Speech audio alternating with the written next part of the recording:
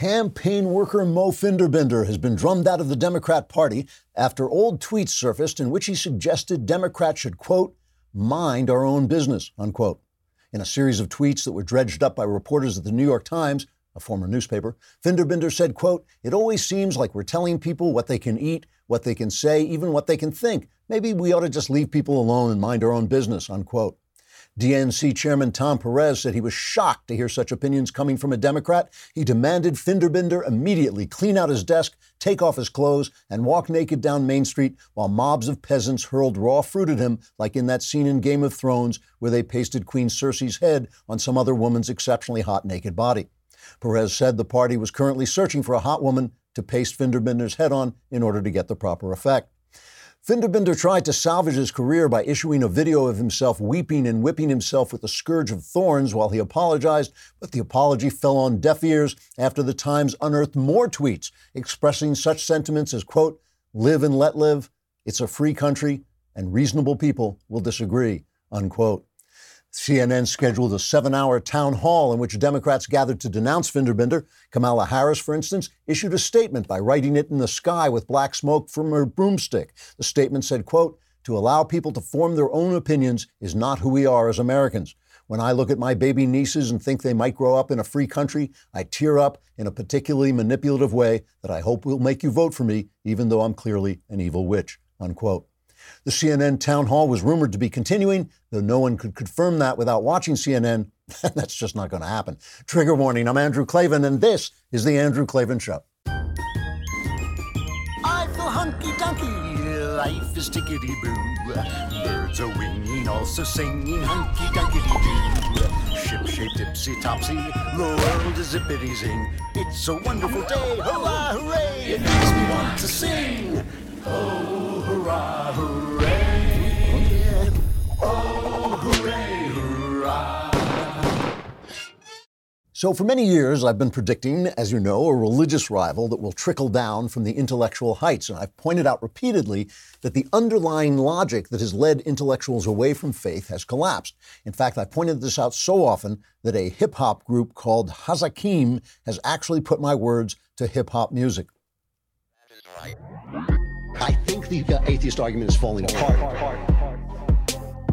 Science no longer supports the idea of atheism. I think in the age of Newton, even though Newton was a believer, it made sense to think, oh, it's a clockwork universe. Eventually we'll know the clockwork and it'll all make sense and we won't need a God. That's not the way it turned out. In fact, it just turned out that at the quantum level, the world is quite weird and consciousness and creation are very much connected. Thank you, Hazakim. The most important thing about that is I now get to wear gold chains and get tattoos and shoot people, which is everything I know about hip-hop music. And if there's anything else involved, I don't want to hear about it. But anyway, what would a true religious revival look like? Well, obviously, hopefully, it would help stem the epidemic of self-destruction, addiction, and suicide that seems to be sweeping through our country. I'd like to think it would make people a little saner about their sex lives, and maybe we'd even stop slaughtering unborn babies and telling ourselves it has something to do with women's rights. It would also be a good thing if we could begin to reclaim and reinvent the structures of family, community, and charity that allow us to shrink government and act as free people. But the reason God might help us do any or all of that is because in God, we see things whole. We've all noticed that smart people can be very stupid and simple people can be wise. Why? Because smart people are good at analyzing things, at taking things apart, and so they disdain to see them whole, as they really are, the way wise people do see them, even if they're not high IQ. Godlessness flatters the intellectual's powers. Without God, things, people, life itself are all just objects made of various pieces that can be taken apart and examined. Smart people are good at that, and so they think it solves everything. They're like car mechanics who dismantle your Maserati and then say, look, I fixed it. But no, a car is a thing entire with a purpose, and so are you. You're an entire moral entity made for a reason, and the only way to understand that entity and that reason are to study what your Creator looks like when you see him in a human face, which brings us, you guessed it, to our old friend, Uncle Jesus. Without God, no matter how smart you are, maybe even the smarter you are, the more you will find yourself talking crap.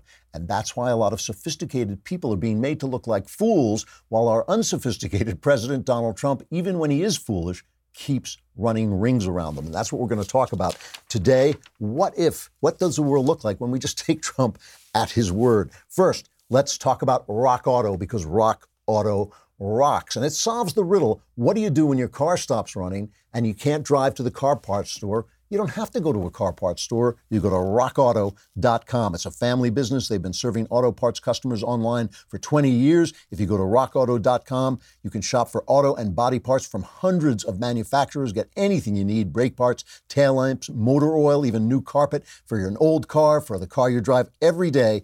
Everything in a few easy clips. RockAuto.com catalog is unique, remarkably easy to navigate. You can quickly see all the parts available for your vehicle and choose the brands, specifications, and prices you prefer. Go to RockAuto.com right now and see all the parts available for your car or truck, all the parts your car will ever need. Write Klavan in their How Did You Hear About Us box so they know we sent you. But before you do that, you have to know how to spell Klavan. So it's RockAuto.com and then Klavan. So I'm sure you've heard about this scandal by now. It's a scandal. It's just a ridiculous kerfuffle, as we used to say, where Trump said that, I talked about it before, Trump said this Hurricane Dorian might hit Alabama. That's one of the places it might hit. And everybody said, oh, we said nothing about it. We said nothing about Alabama. What are you talking about? The foolish Trump, this idiot. He must be insane. Let's invoke the 25th Amendment. Let's get him out of office now in impeachment. It was nuts. I'll just show you a little bit of this. Also, when Trump then put up a map and he was talking about it, somebody had taken a Sharpie and made it so the hurricane looked like it was going to hit Alabama. This is a tremendous scandal. Let's look at what's his name, Brian Stelter. He's on top of this, man. He has got this thing covered. This is cut 7. Brian Stelter really getting into the meat of this incredible scandal. Here's how I would frame it. This Alabama story was about the president failing a basic geography test. At the time he warned Alabama that Alabama might get hit, at the time of that tweet, this is the forecast his own government released at 11 a.m. This is the most up-to-date forecast at the time of Trump's tweet. And look at this track. It turned out to be spot on with Hurricane Dorian, right up the coast, just as forecast. Fantastic work by government forecasters at the National Weather Service. Anyone who can read a map knows what this shows. No one looked at this and thought that Alabama was going to be at risk. All right, nobody looked at it and thought Alabama was going to be a risk. Here, also on CNN, is Don Lemon reporting on the hurricane as it approaches. Cut 1. Many states that are under threat right now, Derek. At least 6, from the Carolinas right through Georgia coastline into Florida, certainly, and then also even into the Gulf of Mexico, Louisiana, Alabama, Mississippi. You need to be on the lookout. So he just play that one just one more time. But there are many states that are under threat right now, Derek. At least 6, from the Carolinas right through Georgia coastline into Florida, certainly, and then also even into the Gulf of Mexico, Louisiana, Alabama, Mississippi. You need to be on the lookout. Louisiana, Alabama. So Trump was right. I mean, the whole thing was right. So they actually are writing articles now that say, yeah, well, Trump was right, but he was wrong because he took it seriously. In other words, what the press doesn't like is the press is so used to lying about Republican presidents and presidents who have policies they don't like. They're so used to it without being challenged, especially because George W. Bush never fought back against them, which he later said, or at least Karl Rove, his advisor, later said was a mistake. They're just not used to having people fight back. So Trump fights back. He doesn't like it. He doesn't like being called a liar. Funny thing, he doesn't like being called a liar. And he's constantly pointing it out, and he's constantly in the right. And it's just indicative. I know the scandal itself is nothing, but it's indicative of the fact that this is the way every word out of Trump's mouth is taken. Everything he says is looked upon like it's a problem. At no point does anybody ever say, well, wait, just let's stop for a minute. I know Trump said it. Evil Trump, demon Trump, Adolf Hitler Trump. I know but maybe it's true, okay? You know, there's a story, James Mattis's book. This came out, I think it was Friday, maybe over the weekend. James Mattis has this new book called Sign Chaos. And now people are going through it, and they keep trying to get at this thing where Mattis quit and he must hate Trump and Mattis won't criticize Trump, and that's the big story. But buried in this is a story about a foiled bomb plot against a Washington, D.C. restaurant that was planned by the Iranians. It was supported by the Iranians. And Mattis writes in his book, had the bomb gone off, those in the restaurant and on the street would have been ripped apart, blood rushing down sewer drains. It would have been the worst attack on us since 9/11. I sensed, Mattis says, that only Iran's impression of America's impotence could have led them to risk such an act within a couple of miles of the White House, absent one fundamental mistake. The terrorists had engaged an undercover DE agent in an attempt to smuggle the bomb. The Iranians would have pulled off this devastating attack. Had that bomb exploded, it would have changed history. Now, this is under the Obama administration, right? So he wanted to respond. He thought we should respond. This was going to be an attack. Just the fact that it was foiled doesn't mean the attack didn't exist. It did attack. And he says, I wanted calculated actions to restrain the regime so it couldn't thrust us into a war. If you allow yourself to be goaded and trifled with, one of two things will happen. Eventually, a harder, larger fight will explode, or you will get moved out of the neighborhood. In other words, either the Iranians would destroy us, or we'd have to go to war in a much bigger way. He says, in my view, we had to hold Iran to account and strike back when attacked, but there was a reason for the administration's restraint. The Obama administration was secretly negotiating with Iran, although I was not privy to the details at that time. In other words, just like Obama closed down a DEA investigation into Hezbollah drug trafficking in America because he wanted to get his idiotic Iranian nuclear deal in place, just because in the same way he did that, he would not respond against an attack that would have been devastating to the United States of America, and he would not show Iran what's what because he did not want to get in his deal. This guy was a terrible president, and he was an incompetent president. It has nothing to do with him being a secret Muslim or from Kenya or hating America. Nothing to do with it. He was incompetent because his ideas were untrue, and he was too big a narcissist to acknowledge it and change his ideas. And once he realized that everything was going bluey under Obama, once he realized that was happening, he just fell back on the old Democrat playbook of divide people into identity groups and set them against each other. When he started talking about, the police are killing black people. Untrue, but he sold it because the press helped him sell it. When he started talking about, poor little children who think they're girls can't go into the girls' room because they're really boys. That's that whole identity playbook. That's what it's about. It's to distract you from the fact that their policies do not work. And that was the Obama presidency in a nutshell. And yet, when Trump comes along and does a good job and does things that might work, and some of which do work, even if they do work, he is held to a totally different standard. Now, I'm going to talk about the Afghanistan thing because that's the latest thing, but I just want to play just an example. I want to go back to Don Lemon for a minute. Don Lemon talking about Trump and the way that there was also news at the end of the week last week that Trump now has set a record of unemployment among blacks, right? Blacks now have more jobs than they've ever had. So they are doing better than ever under the Trump administration. Trump, obviously, the worst white supremacist ever. He just cannot get this white supremacy thing right. He keeps helping minorities. It's also true of the Latino American community. Trump just can't figure it out. I know I'm supposed to be a white supremacist. I saw it on CNN, but I keep screwing it up.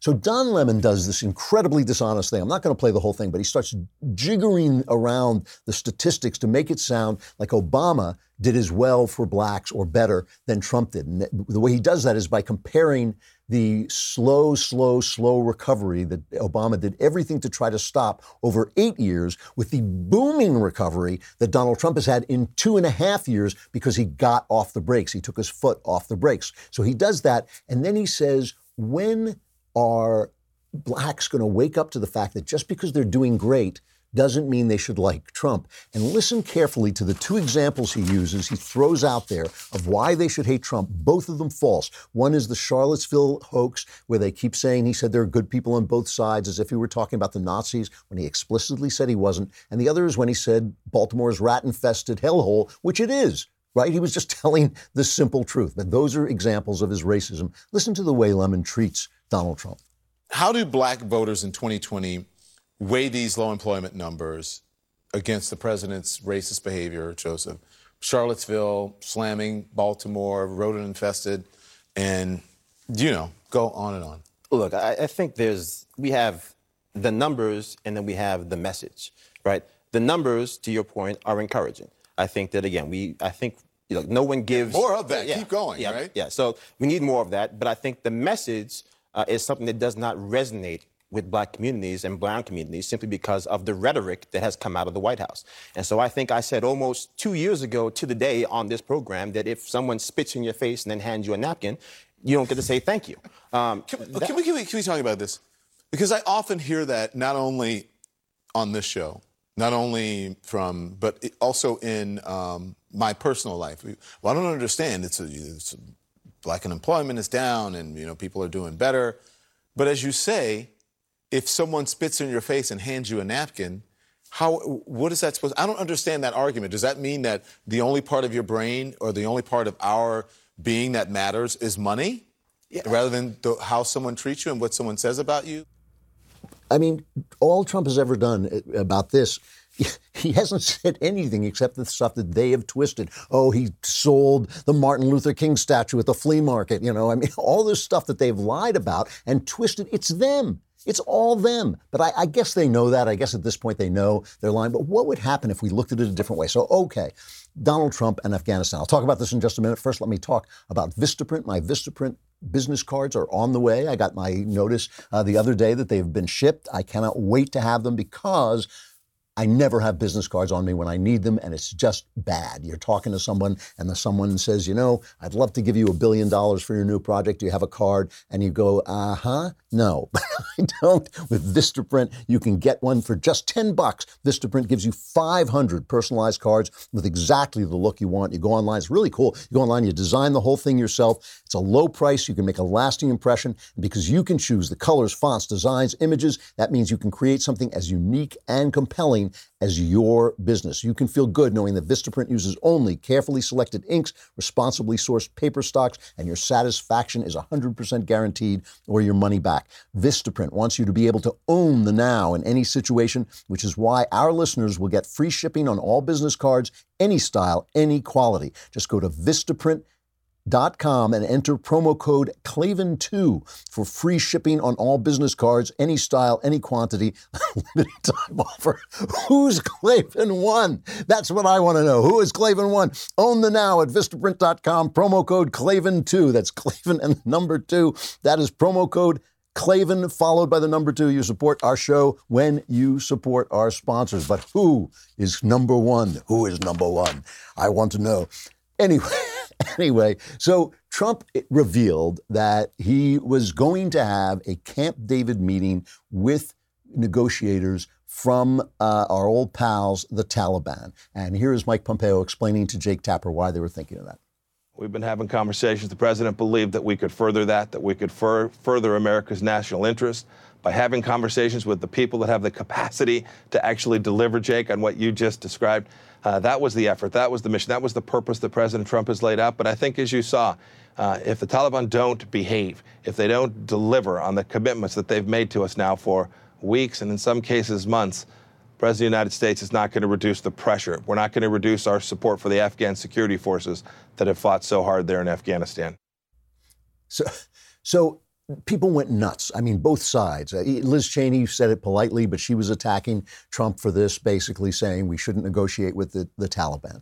And just so you remember, Trump also attacked Obama for saying he might negotiate with the Taliban. So Trump himself is attacking this idea. But underneath this, right, is the fact that Trump, like Obama, wants to get out of Afghanistan. And this is something that should be seriously discussed. Now, Obama blew it because he campaigned on the idea that Afghanistan was the right war because the Saudis who attacked us on 9/11, trained and launched their attack from Afghanistan. So that was a good war, and the Iraq war was the wrong war. Actually, as I said at the time, he got it exactly backwards. So he blew Iraq. Obama blew Iraq by pulling everybody out. And Mattis writes about the fact that Biden simply would not listen to the fact that we needed to leave some troops behind. And that's how ISIS got started. That's how we lost the Middle East and lost the gains that Bush had made with the surge. Okay. So then he couldn't pull out of Afghanistan because he said that's the war we should be fighting. So he had this make-believe surge. He announced when the surge would be over. So the Taliban were going, okay, well, we'll just wait in the Fatah and the tribal territories and we'll come back when the surge is over. And that's what they did. And so they're still there. They're still operating. But the idea is that Trump wants out, and the military keeps saying, if we leave, the place is going to fall apart, the Taliban will return, Al-Qaeda will return, and we'll be attacked here instead of there. So the theory basically is this is now Germany after World War II. We have had troops in Germany since World War II, right? So that's a long time now. I can't do the math, but it's 75 years, I guess. 75 years we've had troops in Europe since World War II. We've had troops in South Korea since the Korean War. So now they're telling us, well, we have to have troops in Afghanistan. Essentially, we're having this imperial idea that we have to police every little place that's ever given us trouble. What would happen if we left Afghanistan? Bad things, bad things. The Taliban would come back. They're horrible people. They're essentially Muslim fascists. They would come in, they would destroy but you can't argue. You can't argue that patrolling Afghanistan is the same as patrolling Germany or South Korea. These are very civilized countries that are basically westernized, even South Korea, where our troops are standing there to keep the peace and help out. But it's not the same as this tribal wasteland of Afghanistan where people are fighting feuds they've been having for hundreds and hundreds of years. We are not going to achieve anything in Afghanistan. Now, listen, if we pull out, like I said, bad things are going to happen, but at least let us have an open conversation about whether or not we want to stay in Afghanistan forever, because that's what you're talking about. Is Afghanistan part of this new American empire that we're going to establish with our troops all over the place? Or are we wasting, our time, our money, and our lives over there? Ever since I went there, I have felt that we should come back, that we should get out and come back, because there's nothing we can do. There's no way we can build a civilized society there. It's going to take hundreds of years for that to happen, and it's not going to happen with us doing it. I thought we were right to go into Iraq. It's just a question we should have, and I think that Trump's instincts are right on this. I think his instincts are right on China. Every day in the Wall Street Journal, they talk about, the terrible thing that Trump is doing in China by having this trade war, and the stock market is going down, and investors are nervous and all this. Does anybody want to go back to the way it was with China? And here's the other thing, China's official data shows the economy has sunk. They were growing at some fantastic rate of 8%. Now they say they're growing at 6.2%. But there's a growing belief among economists, companies, and investors around the world that the real picture is worse than China's official data. They are having a bad time. Who said that? Donald Trump. Donald Trump said it. He said, they're doing much worse than they think. And everybody's saying, well, they can wait them out because they don't have to deal with elections. They don't have to deal with democracy. And that's true. That's China's bet, that their authoritarian government can outlast our Democratic government. But or democratic government. But who is making that possible? It's people like the Wall Street Journal who continually complain. Does anybody want to go back to the way it was with the Chinese before Trump got there? When Trump said, I'm the chosen one, kind of laughingly, he said, I'm the chosen one to negotiate with China, he was being absolutely right. He was being absolutely direct and honest, that he was the guy who got stuck with this because nobody else would do it, because the short-term problems keep people from thinking. In democracies, nobody ever thinks about the long-term benefits. They only think about the short-term problems. Trump is right about a lot of stuff. He's right about a lot of stuff, and he's right about a lot of stuff because he takes things as they come. He's not overthinking it. He thinks America is a great country. It is a great country. Does it have problems? Sure. But he thinks it's a great country. He thinks patriotism is a good thing. Why? Because patriotism is a good thing. He thinks the Chinese are screwing us. Why? Because the Chinese are screwing us. He thinks we should get out of Afghanistan. Why? Because we should get out of Afghanistan. And everything he says, they go nuts on. Now, listen, I'm joking about Trump being right about everything. Obviously, he's not right about everything. But if we stopped and just said, okay, the president says this, let's assess, instead of allowing this incredibly rabid press to jump down his throat every time he opens his mouth, we'd probably get a simpler and more accurate take on what's happening in the world. And, let's compare Trump to the opposition. I mean, the opposition that sat around and talked about Russian collusion. Here's another thing that Trump was right about. Trump has talked about, well, maybe it would be a good thing if we got along with Putin. Now, Putin's a gangster. He is a stone gangster. There's no question about it. But there's a guy, Codavilla, I think his name, Angelo Codavilla, writing in the Claremont Review of Books, who points out that Before the Russian Revolution, before the communists came in, Russia was run by a czar. And the czar wasn't always a nice guy. Like he says in this article, the guy Ivan the Terrible was called Ivan the Terrible. He wasn't called Ivan the Nice Guy. It's not a fully westernized country, Russia, but it is a Christian country.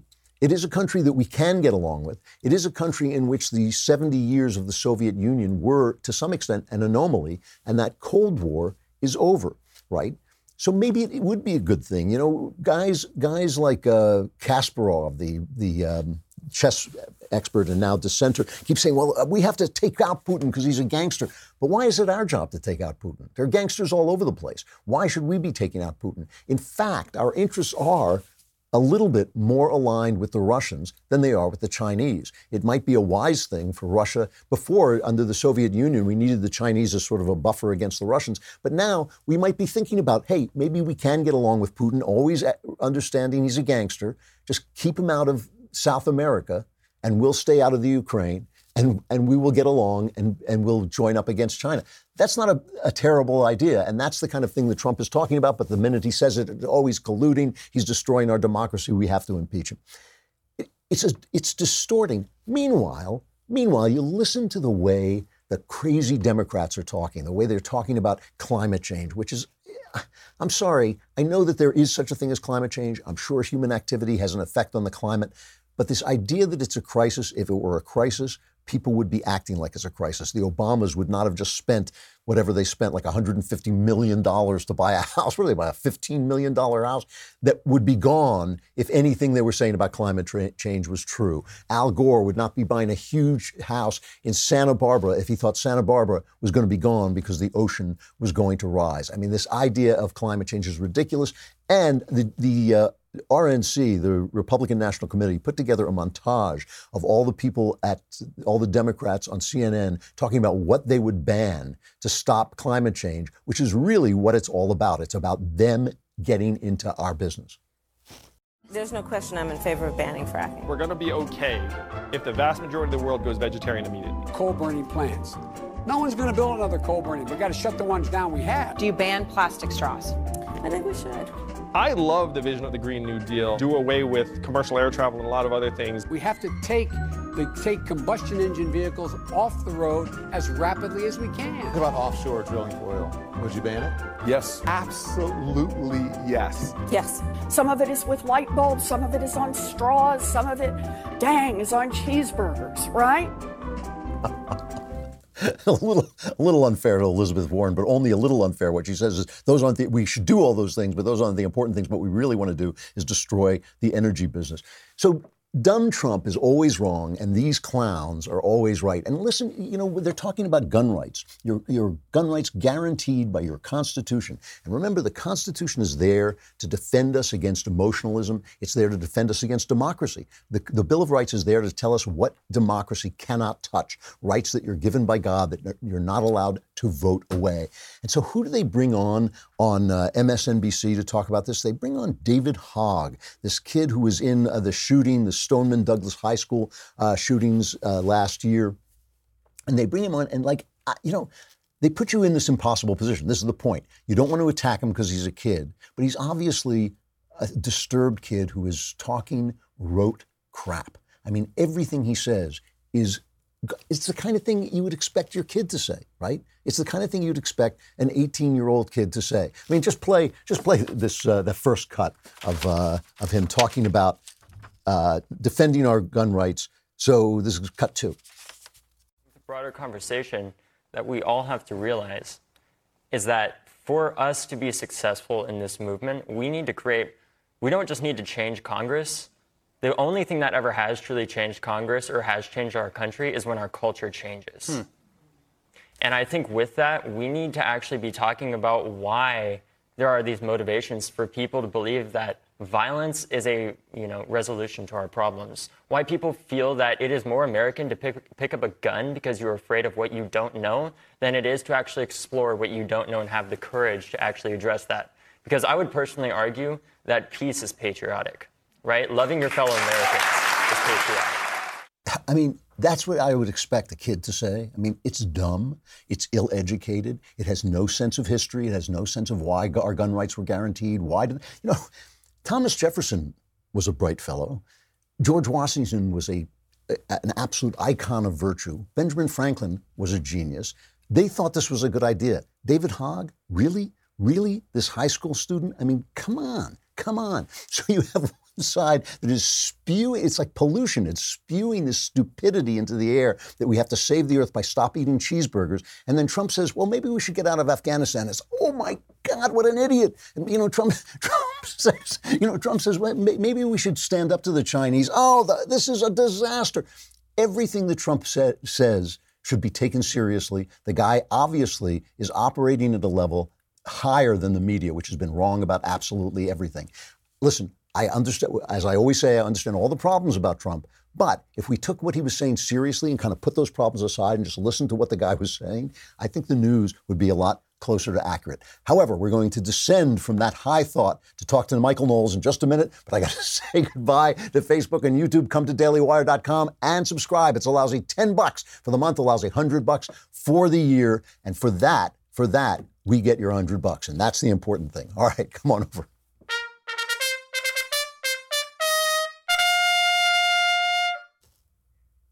Knowles. Is that the author of Another Kingdom, I see? It is. Hey. We've actually started recording again. We have. That's why everything's falling apart. I know, the devil hates this. Mm-hmm. Your car fell My car apart. broke. The plumbing in my house. The plumbing in your house. I'm not even really joking. Every time we start doing Another Kingdom, the devil starts attacking us. I told you that when I gave the manuscript to my wife to read, the next day she came out and there was a organic glop on her car. It was about the size of bigger than a squirrel. It was like as big as a raccoon. We couldn't figure out what it was. It was just like something out of The Exorcist. Yeah, it dropped on her car. What shape is Moloch? I don't know. What shape are... So we are fighting the devil. Yeah. Knowles and I are fighting the devil. Yeah, no, we're doomed. We're doomed. But we will get this story out. We will get this story out. Because do you know when it's October? I think it's starting in October. And the thing is, all the devil can do, St. John Vianney talked about how the devil was a little idiot. All he can do is kind of bug you and scare you. But he's like the stupidest guy in the world, right? He decided not to worship God. That's probably a bad idea. That's right, and he was there. He was there. He actually saw the guy, Like, we have to have faith, but he was right there. Yeah. All right, but we will continue this. And you did, I hate to say it, you did a great job. In fact, it was, I think, you've done the first 2 seasons. I think this was your best performance. Yeah, I think, look, we've been in this story now for 3 years or so. I mean, you've been in it longer because you actually had to write the thing. Yeah. And it's really beautiful. This third installment is, it's very rare. There are a few exceptions where the sequel is living up to the original. The Godfather is one of them. I guess the second Star Wars is pretty good. That's pretty much it. This story gets better every time. It actually is a 1,000-page novel. It did come out to be like one work, which I'm really happy about. Yep. Yeah. But let's talk about something important like fried chicken Like fried sandwiches. chicken. You're right. But, I keep seeing this. It's Popeye versus Chick-fil-A. Yes. I know nothing about this. What is going on? You're either focusing on the spiritual war between, speaking of the devil and the angels of God, you're probably focusing on the war in Afghanistan. No. This is the important This is the important one, the fried chicken wars. Of course. 3 weeks ago, a Popeyes marketing executive gets a message on WhatsApp from a colleague of his saying that Chick-fil-A had tweeted out a critique of the new Popeyes chicken sandwich. Things go to DEFCON 5. Red alert. 15 minutes later, within 15 minutes, this marketing executive had retweeted the Chick-fil-A tweet talking about kind of subtly attacking the Popeyes chicken sandwich. And Popeyes said, "Y'all good."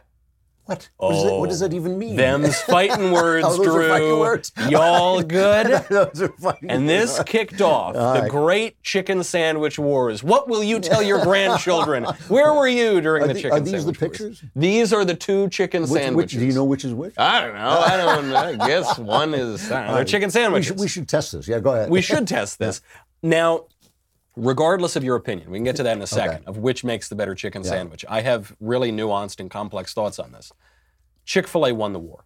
Okay. So this tweet storm sent people flooding out to the various stores. But it is not just a matter of preference on who who won the war. No, we have to hate each other. You have to hate each other. And Chick-fil-A did technically win the war. Popeyes literally ran out of chicken sandwiches. Here are the headlines. New York Times, 15 minutes to mayhem, how a tweet led to a shortage at Popeyes. NBC, Tennessee man sues Popeyes for running out of chicken sandwiches. And this is my favorite from the Washington Post. A man pulled a gun to demand Popeyes chicken sandwiches after they sold out. Wait, isn't it good that they run out though? Doesn't that mean they're selling well? So technically, Chick-fil-A wins the war.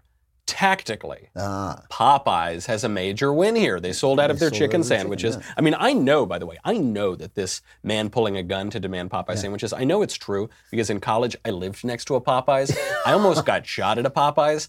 There was a shooting at this Popeyes 1 hour after I left it. This is not raising my opinion of Popeyes. No, Popeyes, like especially, good, but you get shot. I don't want to besmirch the whole corporation. The Popeyes in New Haven, not the most savory place in the world.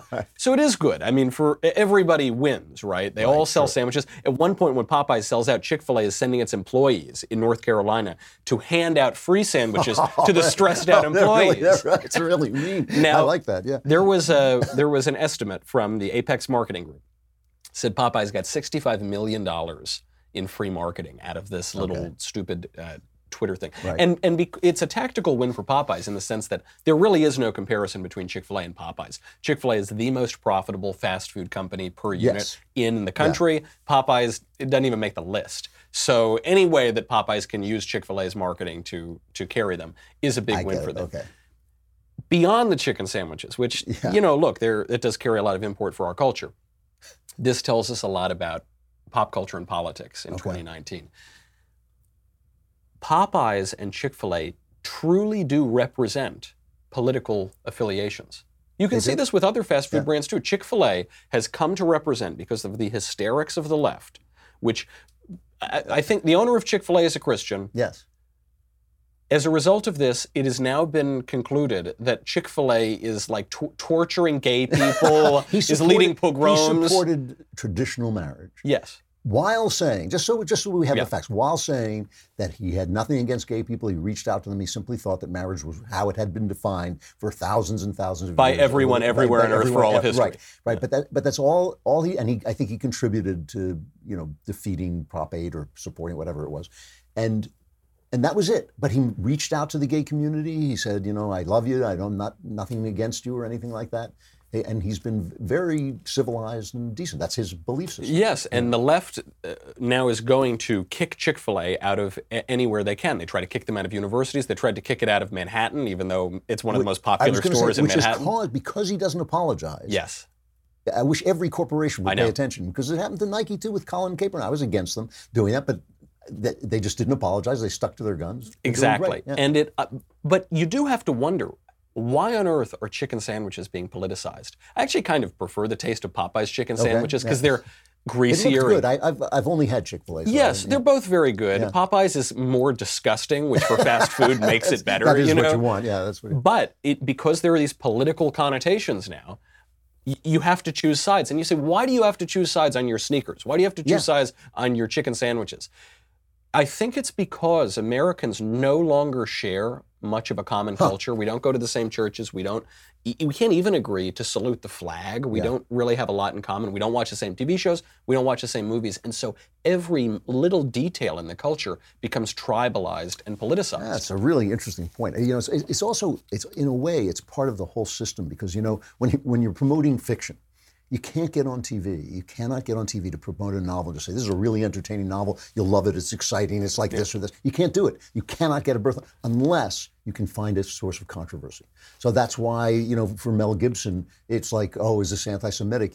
He loves that stuff. I mean, maybe it was hard on him when it happened, but he knew that was promoting the Passion of the Christ. And now the Joker is coming out, and people, they love it. These guys are saying, oh, the Joker, it glamorizes incel violence. It's like, it's the Joker, it's a comic book movie. That we've had for 60 years. But the only way you can sell it is through controversy. And maybe you're right. Maybe it's because we have to make everything into a tribal warfare. We do. It is, and it's our fault. H.L. Mencken said democracy is the theory that the people know what they want and they deserve to get it good and hard. And so this is reflected in our corporations, which serve the customers. The customer is always right. Yeah. And it's reflected in our politics, because the politicians in a democratic republic are a reflection of who we are. This ultimately, though, shows you a shallow society. I mean, C.S. Lewis made this point where he said, a society has to worry about politics, like a sick man has to worry about his sickness. If you don't pay attention to it, it'll kill you. But if all you worry about is politics, then you've lost the point in the first place. And, the point of politics in our country is so that we can enjoy chicken sandwiches. You're absolutely right about this, and it's the reason the right can't address the culture, because the only way they can think to address the culture is in a frightening fashion. So let's, like, these people are normalizing homosexuality. So what are you going to do? You're going to write books in which all the gay people are evil? That's ridiculous. That's not, art is supposed to be humanizing. It's supposed to approach every person as a whole person, as an actual entity, even evil people. Even you read Macbeth and you come away thinking, like, oh, I get it. I get where Macbeth is coming from. So we can't do it because it's not a tribal game. Art is a meta game. It's a game above the tribal. And I think it's an amazing fact that we are this shallow. And you're right, it's kind of sickening. It's an interesting inversion, too, when you think about, for instance, one of our favorite novels, Crime and Punishment. When you read Crime and Punishment, I am not an axe murderer. I've never killed an old woman with an axe. And yet I read it and you think, oh my gosh, this guy is me. How does Dostoevsky know so much about me? And today, we are looking at two identical chicken sandwiches. There is virtually no difference between them. And one of them is awful and one of them is wonderful. Same with politics. We should think about this more, because you're making really excellent points, and we should we'll come back and talk about it. Then I'll stop while I'm ahead. I don't want to go off the rail here. What are you talking about on your show? Today we're going to be talking about vacationing with the Taliban, whether or not that's a good idea for U.S. policy. And also, speaking of quotes about democracy, Winston Churchill said that democracy is the worst form of government except for all the others that have been tried. I think President Trump is the worst president in recent history, except for all the other ones that we've had. Except for everybody who's attacking him. That's right. All right, thanks a lot. Your show coming up. Final reflection, Drew Brees, one of my favorite football players, quarterback, obviously, for the New Orleans Saints. Drew Brees is the reason one of the reasons I canceled my subscription to Sports Illustrated, because I got so tired of them, not just attacking the politicians I supported, but also attacking God. There was an article, a profile of Drew Brees in Sports Illustrated, a very positive profile. It was written by a woman, I can't remember her name, and at one point, Brees was talking to a bunch of kids, and they said, "What's your motivating force?" And he said, "Faith." And the woman then wrote at least a paragraph, but a long paragraph, talking about, well, when Brees says faith, he could be talking about faith in training or faith in football. He was talking about faith in Jesus Christ. That's what he was talking about, but Sports Illustrated couldn't face it. They couldn't face it, and so they had to dilute it. So the other day, Brees comes out with a video. He makes a video. It's apparently Bring Your Bible to School Day is coming up. I don't even know. Do you know when it is? I have no idea when it is. Bring Your Bible to School Day. But he says, bring your Bible to school. But the video was sponsored by Focus on the Family, which also supports traditional marriage. So he was immediately swamped by the outrage mob. Oh, you hate gay people. And, Brees, he ain't be hating nobody. He's a really decent guy. Everybody says this about him. So he has to put out this video defending himself. Hello, everyone. There's been a lot of negativity spread about me in the LGBTQ community recently, based upon an article that someone wrote with a very negative headline that I think led people to believe that somehow I was aligned with an organization that was anti-LGBTQ and so on and so forth. I'd like to set the record straight. I live by two very simple Christian fundamentals, and that is love the Lord with all your heart, mind, and soul, and love your neighbor as yourself. I think the first one is very self-explanatory. The second one, love your neighbor as yourself. What does that mean to me? That means love all, respect all, and accept all.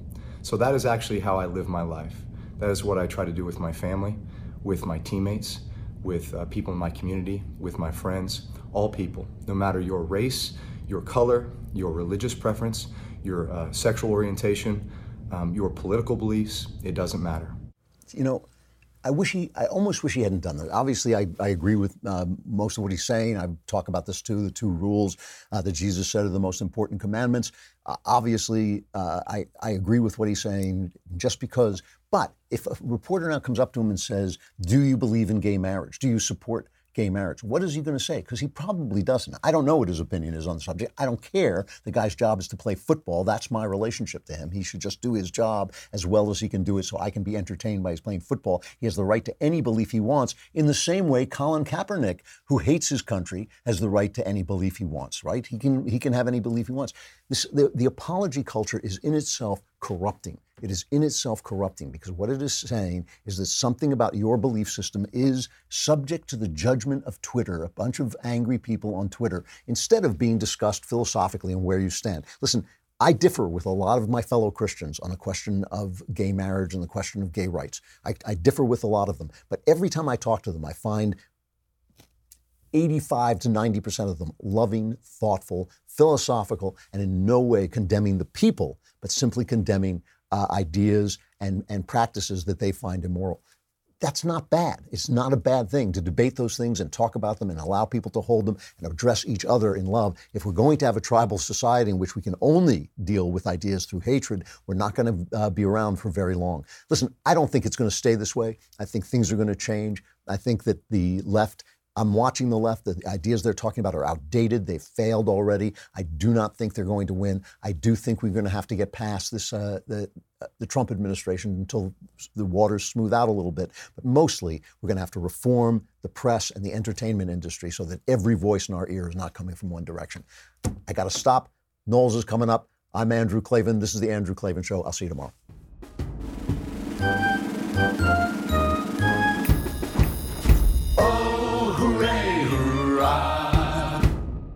Hey, if you enjoyed this episode, don't forget to subscribe. And if you want to help spread the word, give us a 5-star review and also tell your friends to subscribe too. We're available on Apple Podcasts, on Spotify, wherever you listen to podcasts. Also, be sure to check out the other Daily Wire podcasts, including The Ben Shapiro Show, The Matt Walsh Show, and The Michael Knowles Show. Thanks for listening.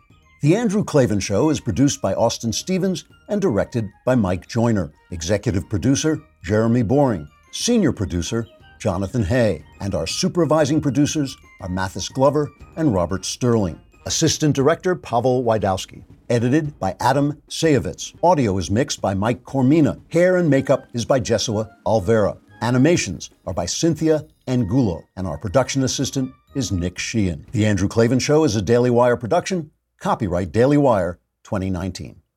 The good news is that President Trump has called off secret talks to negotiate with the Taliban at Camp David days before 9/11. The bad news is that President Trump had invited the Taliban to Camp David just days before 9/11 in the first place. We will examine foreign policy follies from Barack Obama to James Mattis all the way up to President Trump. Check it out on The Michael Knowles Show.